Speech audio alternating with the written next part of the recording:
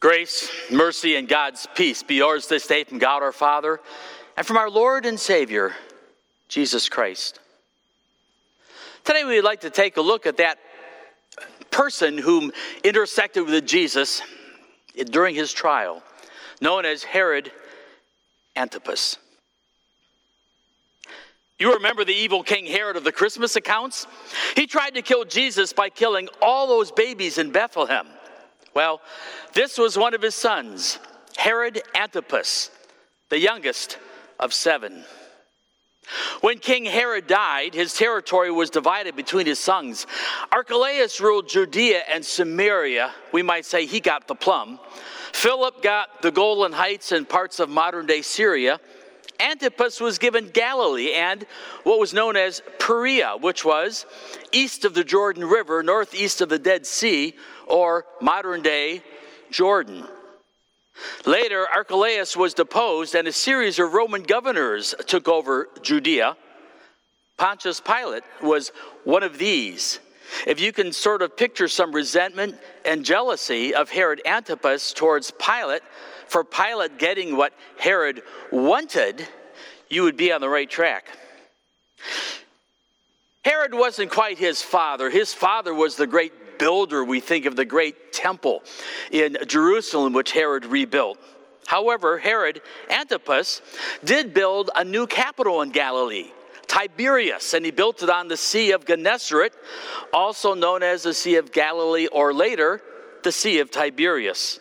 He named it after the emperor, always a good political thing to do. Unfortunately, he missed something and he built it on an old Jewish cemetery. And so for a long time, no pious Jew would come into the city for fear of becoming unclean based on the Old Testament laws. Now, early in his career, Herod Antipas married Phasaelis, who was the princess daughter of King Aretas IV of neighboring Nabatea, modern-day Jordan. But after a visit to his half-brother, Herod II, in Rome, Antipas decided he wanted Herod's wife, Herodias. And so he planned on going back to Galilee, divorcing his first wife. Well, she got wind of this. She took off for home and to her enraged father, who later attacked Antipas and inflicted severe losses and damage. And very fortunately for Antipas, Aretas decided to stop, give up, and return home. Herod somehow managed to hold on to power for 42 years with perhaps a lot of luck. Now, Herod's nephew, Agrippa, who just happened to be the brother of his second wife, Herodias, took over Philip's former territory and was given the title of king. This burned Antipas because it is something he had been seeking and asking over the years. Herodias pressured Antipas to go and ask the new emperor Caligula for the title of king as well. One little problem. Meanwhile, nephew Agrippa had accused Antipas of treason to his, notice this, friend and new emperor Caligula.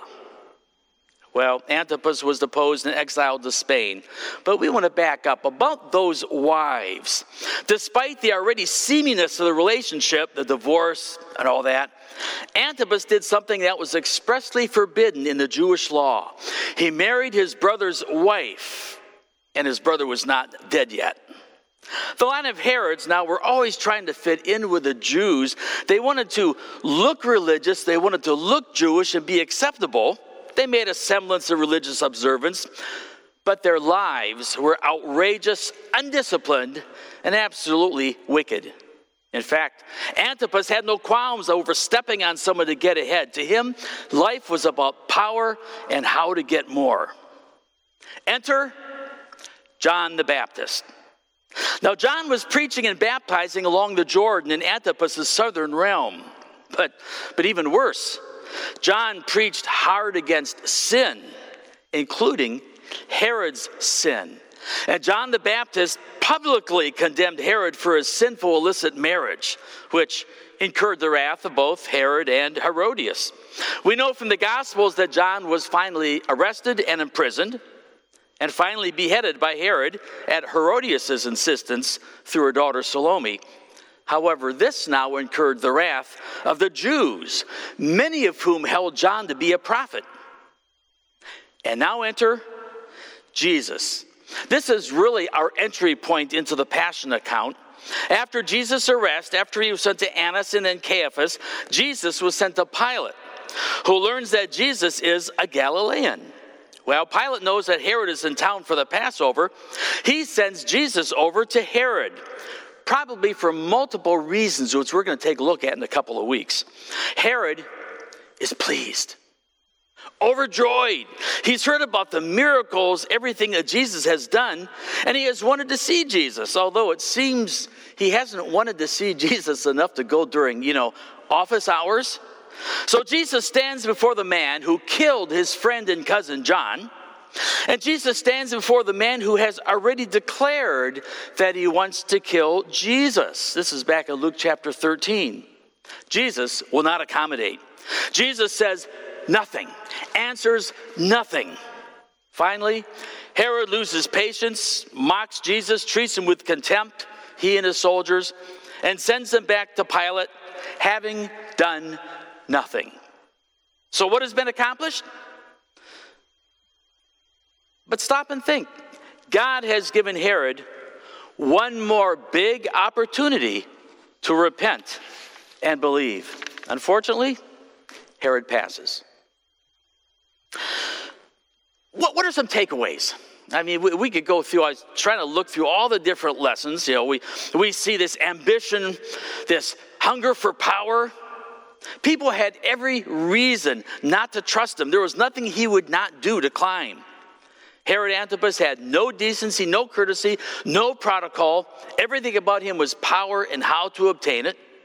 He may have looked interesting in Jesus, but in Luke chapter 13, the people come to him and say, "Leave this place. Herod wants to kill you." That was where Jesus referred to Herod as that fox. Herod was interested in Jesus, but the interest was only superficial. Isn't that a danger there to us too?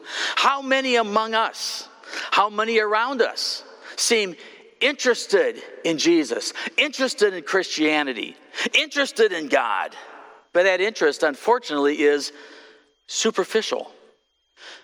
Herod's thinking, how can I use Jesus to make me look good? He would probably claim to be religious, but not spiritual. Religious, but not anything else. He observed the rituals. He was in Jerusalem for the Passover. But, don't we hear that a lot today? Religious, but not spiritual, or the other way around too. Spiritual, but not religious. I always wonder, what is that even? Herod wanted that, but he wanted it on his own terms.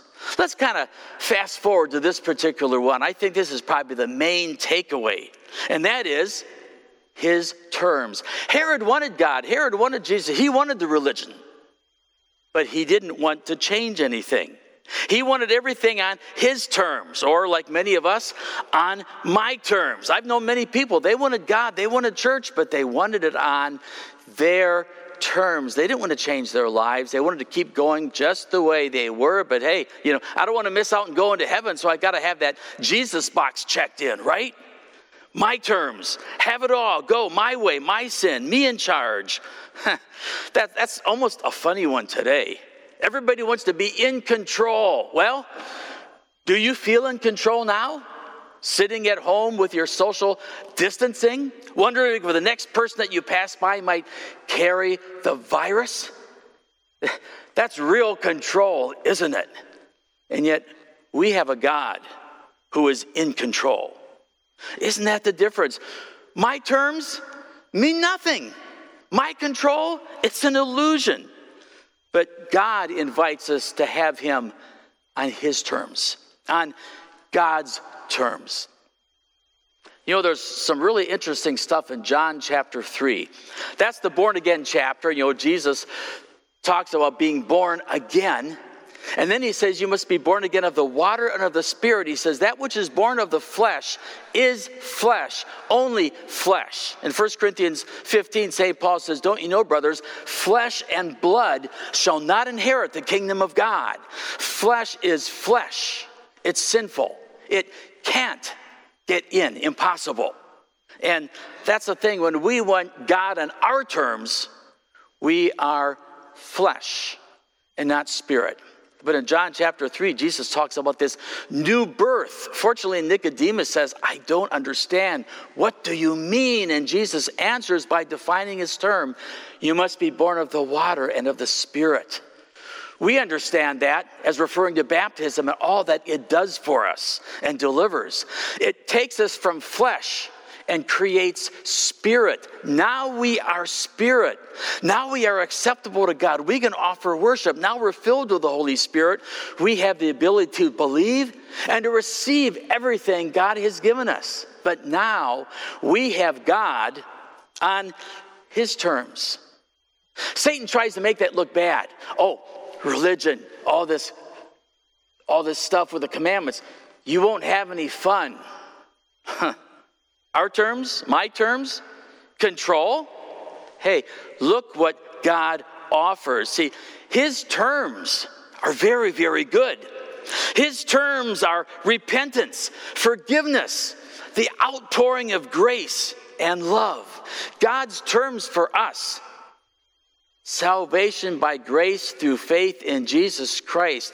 Here's what God's terms are. God wants to take a sinner and through no effort by ours, simply receiving the Holy Spirit, he wants to give us the gift of salvation, the gift of repentance and forgiveness, the gift of Jesus Christ and salvation. He wants to give us everything Jesus earned on the cross, everything Jesus paid for, meaning our sins paid in full.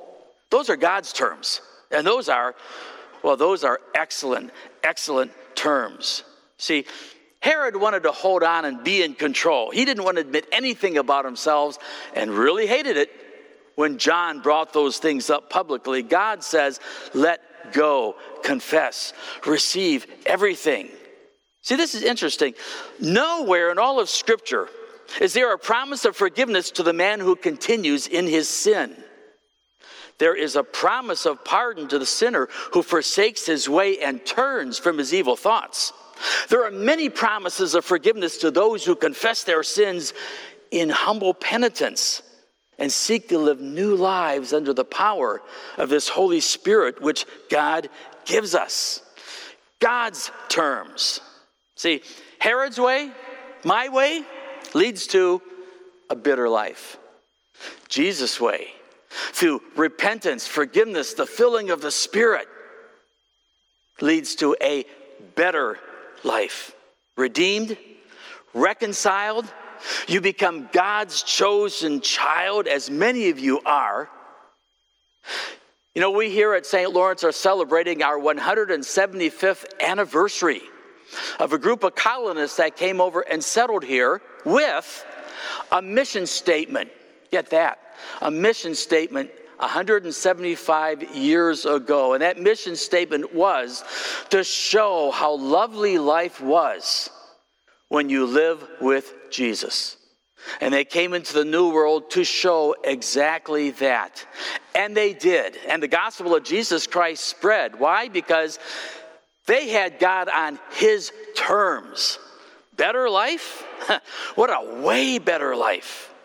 The life in God. My friends, I pray that you have this life and you continue to experience this life. Yeah, we still face the trials of living as sinners in a sinful world, but we're living it on God's terms, in God's hands, and in God's care. And during these turbulent times, may our God, through Jesus, care for you and keep you in his arms.